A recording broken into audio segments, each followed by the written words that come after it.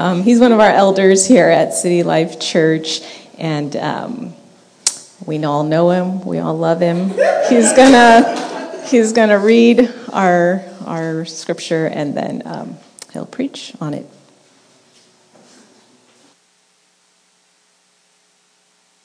What a treat you guys have. I get to do both of them.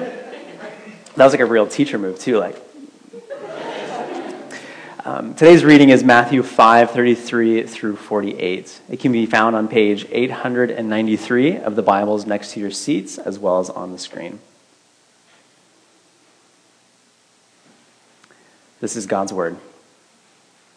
Again, you have heard that it was said to people long ago, "Do not break your oath, but fulfill to the Lord the vows you have made." But I tell you, do not swear an oath at all, either by heaven, for it is God's throne, or by the earth, for it is his footstool, or by Jerusalem, for it is the city of the great king. And do not swear by your head, for you cannot make even one hair white or black. And all you need to say is simply yes or no. Anything beyond this comes from the evil one. You have heard that it was said, eye for an eye and tooth for tooth. But I tell you, do not resist an evil person. If anyone slaps you on the cheek, turn to them the other cheek. And if anyone wants to sue you or take your shirt, hand over your coat as well. If anyone forces you to go 1 mile, go with them 2 miles. Give to the one who asks you, and do not turn away from the one who wants to borrow from you. You have heard that it was said, love your neighbor and hate your enemy. But I tell you, love your enemies and pray for those who persecute you, that you may be children of the Father in heaven. He causes his sun to rise on the evil and the good, and sends rain on the righteous and the unrighteous. If you love those who love you, what reward will you get? Are not even the tax collectors doing that? And if you greet only your own people, what are you doing more than the others? Do not even pagans do that? Be perfect, therefore, as your heavenly Father is perfect. Be careful not to do your acts of righteousness in front of others to be seen by them. If you do, you will have no reward from your Father in heaven. The word of the Lord. Pray with me. Lamb of God, you take away the sins of the world. Have mercy on us. For the unbearable toil of our sinful world, we plead for remission. For the terror of absence from our beloved, we plead for your comfort. For the scandalous presence of death in your creation, come, Holy Spirit, and heal all that is broken in our lives, in our streets, and in our world. Amen. Kids are crazy. Let me tell you that. Kids are crazy. And the more that you get them together, if you have more than one kid kind of in proximity, they get crazier. Last week was the City Life camping trip. Many of you were there. Some of you weren't. This is an awesome annual getaway that I just love. We get away from the city and we go to the woods and we hang out together. And there's so many things I love about this trip. One of my favorite things to do is to watch all the kids that get together and they kind of form this like Lord of the Flies type pack, and they just kind of follow each other, kind of do whatever they want. And it's fun to watch them play together. But there are a couple moments that stood out to me. If you were there were quite a few babies that were there on the camping trip, and there are 2 babies in particular that I just kind of watched and looked. I'm not going to name names to protect them and their parents, but there they were. Through the course of this weekend, these 2 babies ebbed and flowed in their relationship together. At times they were enemies, at times they were friends, but most of the time they were just frenemies. They were just 2 babies trying to make it to bedtime the best way they knew how. If one baby had a cookie, the other baby would want that cookie. Even if the cookie fell on the ground, they would still want to eat it. Or if they wanted a water bottle, the other baby would want a water bottle. If they had a camping chair, the other baby would want the camping chair. They were both trying to get resources that the other baby didn't have or had. There was one time, though, when my back was turned and I heard a cry, and I turned around and there was one of the babies crying, and there was and probably about 5 feet away, there was the other baby who had just this really sinister might be the wrong word, but the smirk on their face, as if to say, yes, I won. to watch these babies together is to watch them attempt to negotiate with each other and to have a relationship with each other. This is kind of a microcosm for us, right? This negotiation, trying to see what one person has and what you want and attempting to get that thing. This is just part of child development, of human development, of babies attempting to negotiate each other. When I was studying for a test that I had to take for teaching, I had to take, it was like the multiple subject CSET test. I did not like it. But I had to study for PE. Because I was going to be tested on that. One of the things that I loved about kind of the PE was going through the different phases of games that you could do with kids. And one of my favorites was to just have kids run around and not hit or bump each other. And that's really important for children development because you want them to learn where they end and someone else begins. That's kind of part of life, right? Negotiating where you end and someone else begins. We do this all the time. Sometimes this negotiation, though, it goes haywire. We don't get what we set out to get. We get shortchanged, or worse, what we want is entirely ignored or dismissed by the other parties. Even worse than that, maybe there becomes a power relationship, and that power is disproportionate, and the negotiation is no longer equal. And there are those that do not have power, and those that do have power. Power is abused and misused. And some would even say, yeah, this has happened to me too. Or even worse, maybe there's a system. It's not even a person, it's a system that is actively present, a social machine that systematically oppresses. And what was once a negotiation for development becomes something else. And we have language that changes this relationship, the oppressor and the oppressed, the struggle, enemies. We call it injustice, inequality, inequity. And we feel it in our bones. Something just isn't right. Take a step back. Listen to kiddos on the playgrounds. They cry. They even say, that's not fair. There's an inequity. History is filled with heroes and heroines trying to right this wrong. And we love these vengeance stories, right, where they take the law into their own hands. Every comic book hero has something to prove, some inciting incident that they reflect on to push them, to guide them to right those wrongs. Edmond Dante from Count of Monte Cristo, this story is filled with vengeance, of wanting to right his wrongs. Javert from Les Mis, attempting to seek justice at all costs. Or Batman, in every single Batman movie, attempting to seek justice. So my personal favorite, Inigo Montoya from The Princess Diaries. I came to avenge my father, prepare to die. We're always negotiating. We're always communicating, trying to put this back together. And when it goes south, something inside of us longs for justice. We feel it. This particular set of verses is kind of right in the middle, or almost right in the middle of Jesus' Sermon on the Mount. The foundation of this is laid at the beginning of this chapter with the Beatitudes. This is the kind of type of people that are in the kingdom of God. And that's a really big phrase in Matthew, the kingdom of God, because Jesus is speaking to his audience, or the writer of Matthew is speaking to his audience. He's highlighting this. This is what gospel people look like. He sets the setting for this gospel. Then God's people are reaffirmed as salt and light. God's people are mournful. They grieve. They experience life. They're separate from the world. The rest of the Sermon on the Mount, Jesus instructs his disciples on this new righteousness. What does this look like? He sets himself up as fulfilling the law, Bible lingo for Jesus being the right guy to put the world back to rights. Chapter 5 ends with this ethical treatment. What should we do? In the midst of this world, in the midst of the struggle that we have now, in the midst of negotiations happening or negotiations breaking, what do we do now? What is the good?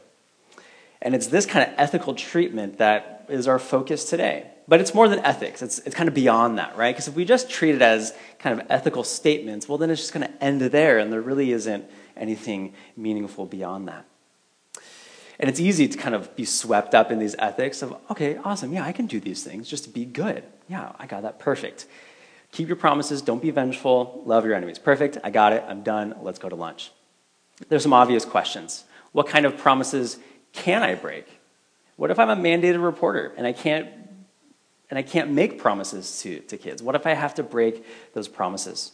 What if this person actually wants me to run with them or to go on a hike with them? Do I have to do that too? What if I'm being abused? Should I turn the other cheek then? There's really deep questions that fit inside of here that need to be answered. I don't have answers for you today. I can't answer any of those today. Or what if the enemy is another country, right? How does it work with public policy? Where do I go then? And there's probably so many more other questions that we can ask entering into Jesus' words today. But the tension is established, right? This seems really easy, but it also seems really complicated. There's a lot of questions we have about how to actually make this true. When Mark sent us the dates and the passages to preach this summer, I kind of looked at the passages. I cherry pick as much as I can. I looked at the passages. Yeah, I can do that one. This is going to be really easy. And then I started doing the work, and I was like, man, this isn't easy at all. But it is a classic one. So the kind of two immediate thoughts that came to mind when I was reading this and looking at this. My immediate thought was this. I had this image of all the big players that loved their enemies, the cliches that did it so well. I pictured a montage of black and white images of Martin Luther King Jr., of Gandhi, of Bonhoeffer, of Dorothy Day, of Cesar Chavez, marching together arm in arm, and the tune of any U2 song. Just pick a U2 song. I snagged some lyrics for you if you want to pick that one. They're marching together to a U2 song, and then a voiceover, a Gandhi, saying his infamous quote, "An eye for an eye only ends up making the whole world blind." And zoom out, and you see a choir of celebrities singing in pitch-perfect harmony, "We are the world."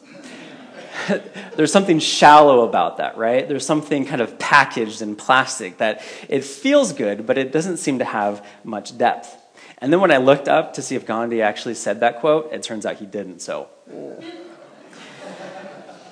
The second thought that I had was a memory I had from college. I was in a class, or maybe a small group, and we were reading this passage, and we were debating the pros and cons. You can just imagine where I was on it. And someone kind of asked the biggest cliche question that they could ask. What if someone breaks into your house and tries to take all your stuff and harm your women? Would you love them then? And very quickly I replied, well, don't have a bunch of stuff and don't have a bunch of women for them to take. I'm sure there's many words that can be used to describe me in college, but the one that fits best would be flippant. But there's something about kind of both of those thoughts that we kind of sit in, right? Where we want to argue with the text and say, well, what about this? And then there's something kind of really cheap and almost too idealistic about it as well. There has to be another way. There has to be some way for us to navigate between these things. What is Jesus doing? And there's so many ways to look at these particular verses. They've been discussed and written about, analyzed, explored as an ethic. It kind of pushes past our defenses and causes us to think a little bit deeper. Kind of each section of these parts, though, there's this big question. If you want to follow this gospel, if you want to allow this to permeate within your life, this is the direction you should take. This is the road that you should follow. This is what it looks like. If you're pursuing a life after Jesus, this is what it looks like. Keep your promises. Don't be vengeful. Love those who don't love you. If we kind of look at them, Jesus is doing something really, really unique. In verses 33 through 37, Jesus suggests that you should be true to what you say. Don't be dishonest. Awesome. Perfect. We can do that. Don't be dishonest. The next part, 38 and on, Jesus kind of flips the script and he says, instead of taking vengeance on someone, be more creative. Kind of think about that person. Respond in a way that's going to throw them off. We'll get to that in just a sec. And then towards the end of this section, all the way up to verse 47, Jesus says, don't do the bare minimum when you're talking to someone. Don't do the bare minimum when someone hurts you. Do something else. Turn your cheek to the oppressor. Force their hand. There's kind of a cultural thing that's happening there where Jesus is saying, stand up to someone. Don't just fall down. Don't just be blindsided, but be honest. Stand up to them. You know that there's injustice. Stand up to injustice. And then he says, give more than what is required of you. Preserve a relationship. Value the person you're dealing with more than the stuff that you have. And he says, go the extra mile in order to go above and beyond what's required. Use this as an indictment of the oppressor. What I think is really hard about this is kind of the end section of these verses, 43 through 47. Jesus flips the script a little bit. He says it's easy to love people who you love, people who sound like you, people who look like you, people who think like you, people who vote like you. It's harder, though, to love people who don't do and are not any of those things. He even throws some shade out there too. He says everyone that you don't like, they do those things anyways. Do the stuff that's really hard. Step into that arena. Do the things that are meaningful. But why? Well, it's harder to love those people who you don't love, isn't it? It's harder to love people who don't think like you, who have different agendas than you. What is Jesus suggesting? I mean, either he's crazy, right? Either he's so out of whack with reality, out of whack with the world, or he's on to something.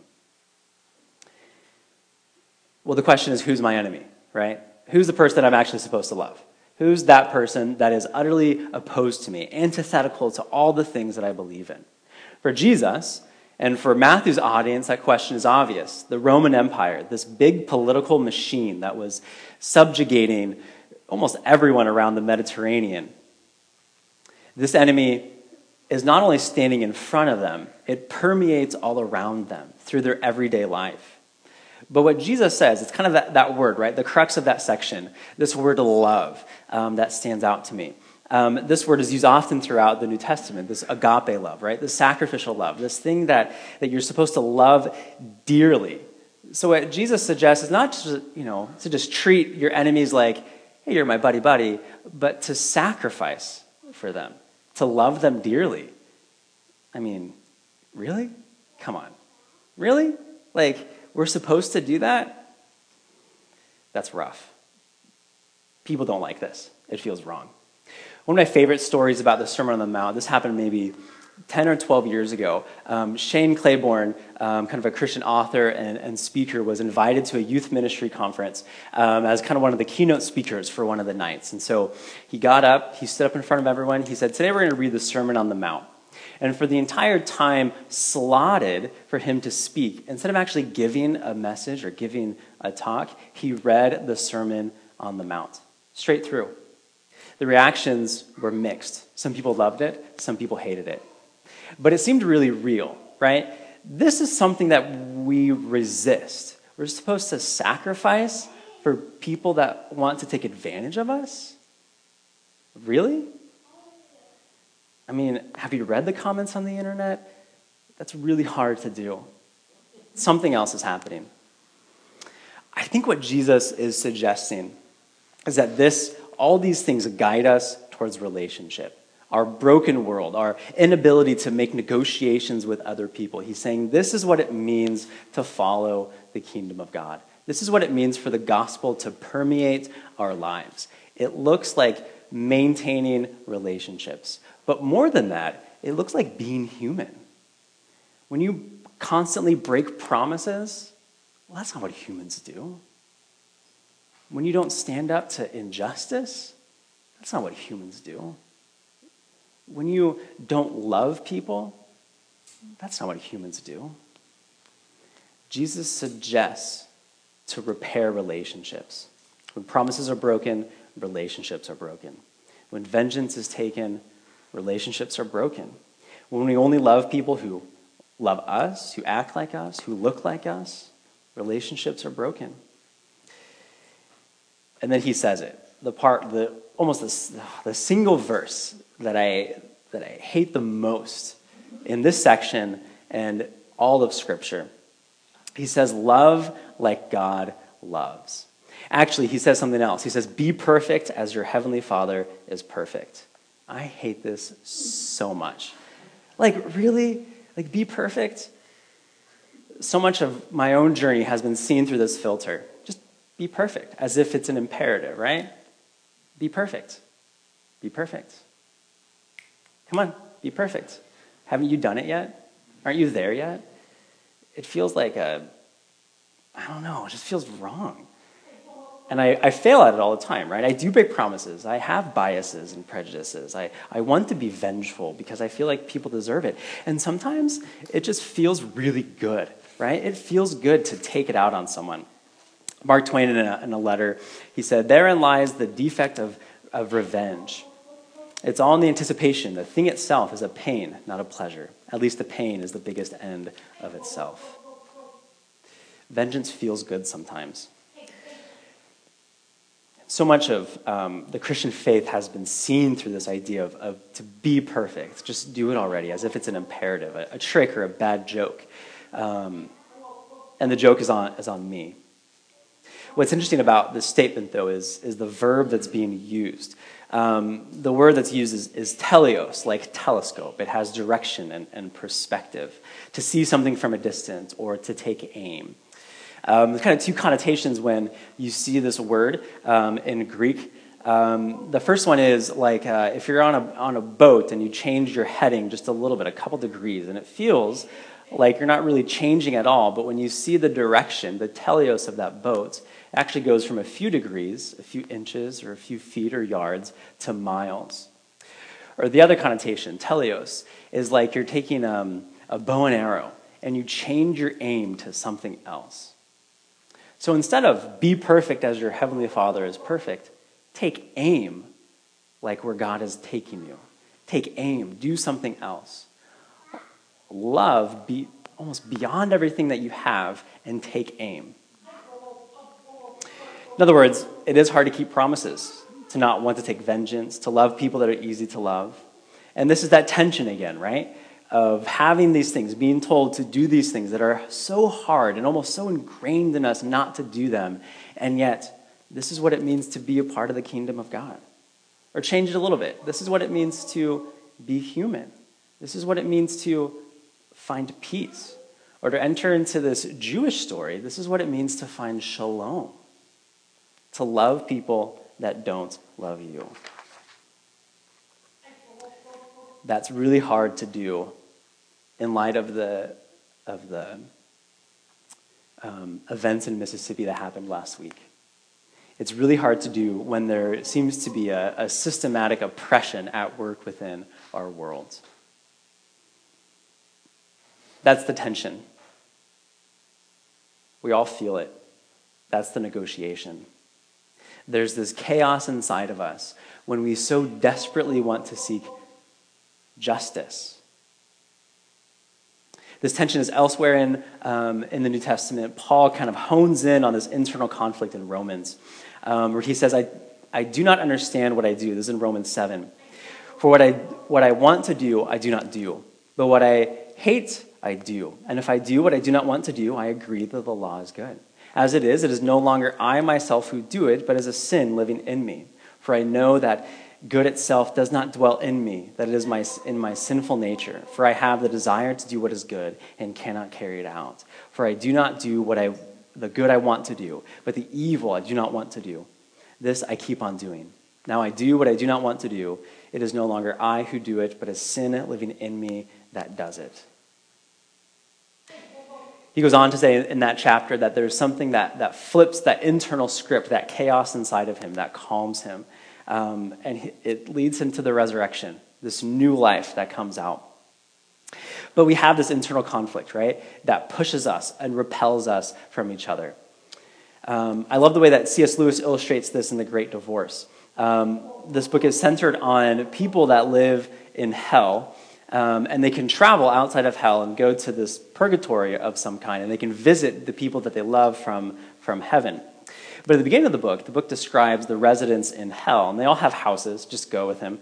They all have houses in hell, and they all have these occupancies. And the newest ones, the people that are newest in hell, they're in the center. But very quickly, they find they grow tired of each other, frustrated, angry. They war with each other. And the best solution they have is to move further and further away from the center. And so the outer concentric circles of hell in this book are the people that have been there the longest. Now, they could very easily just turn around and say, okay, fine, you're literally my neighbor. You see what he's doing there? You're my neighbor, and they would be in relationship, but they don't. They're left to their own devices. They're isolated, and they're alone. Be human.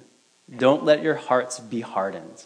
When we kind of take that posture, not only are we not aiming towards that gospel living, but our hearts are hardened.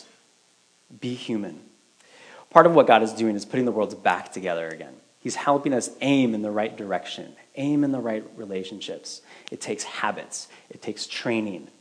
I think this is why people love books like this, like 7 Habits of Highly Effective People, is because we want to develop those habits. And actually, that word virtue that's kind of thrown around is the Latin word for it is like muscle building, practicing and training to get to that point of being human, which is kind of cool, right?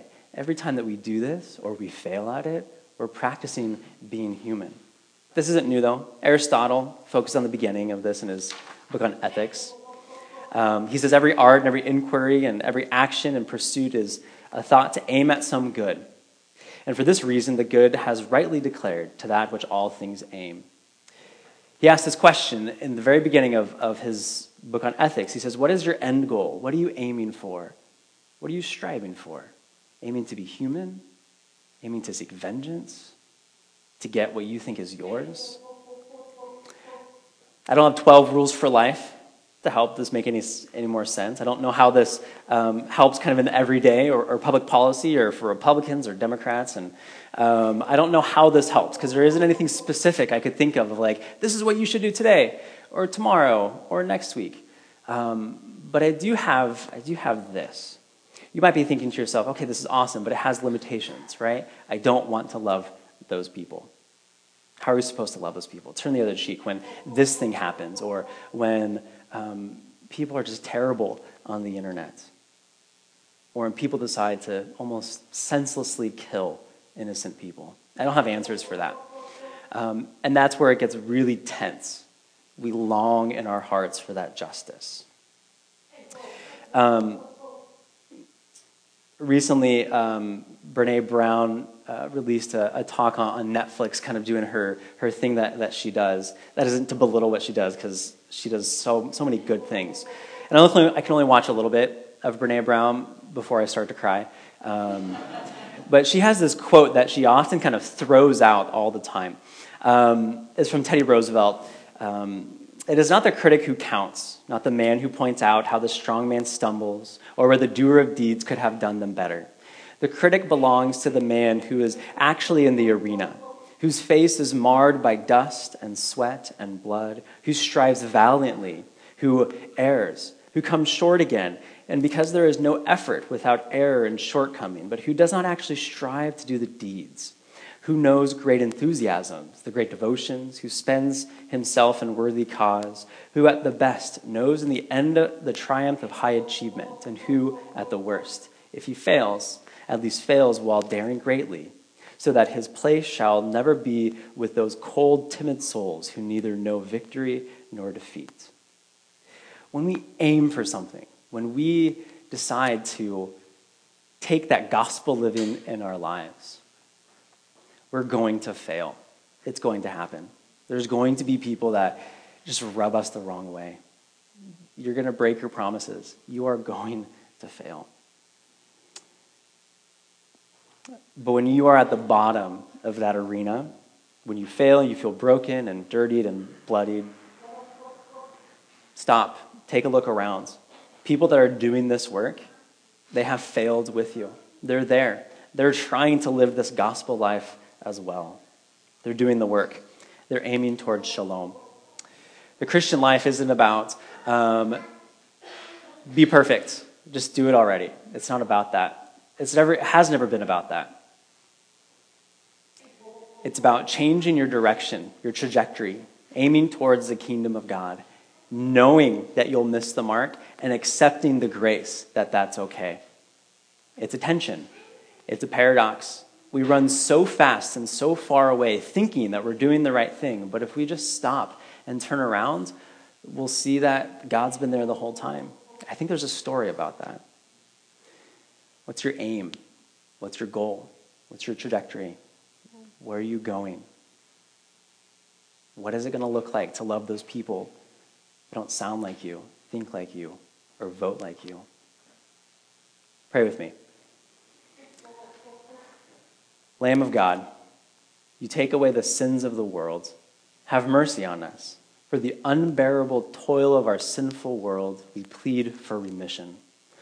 For the terror of absence from our beloved, we plead for your comfort.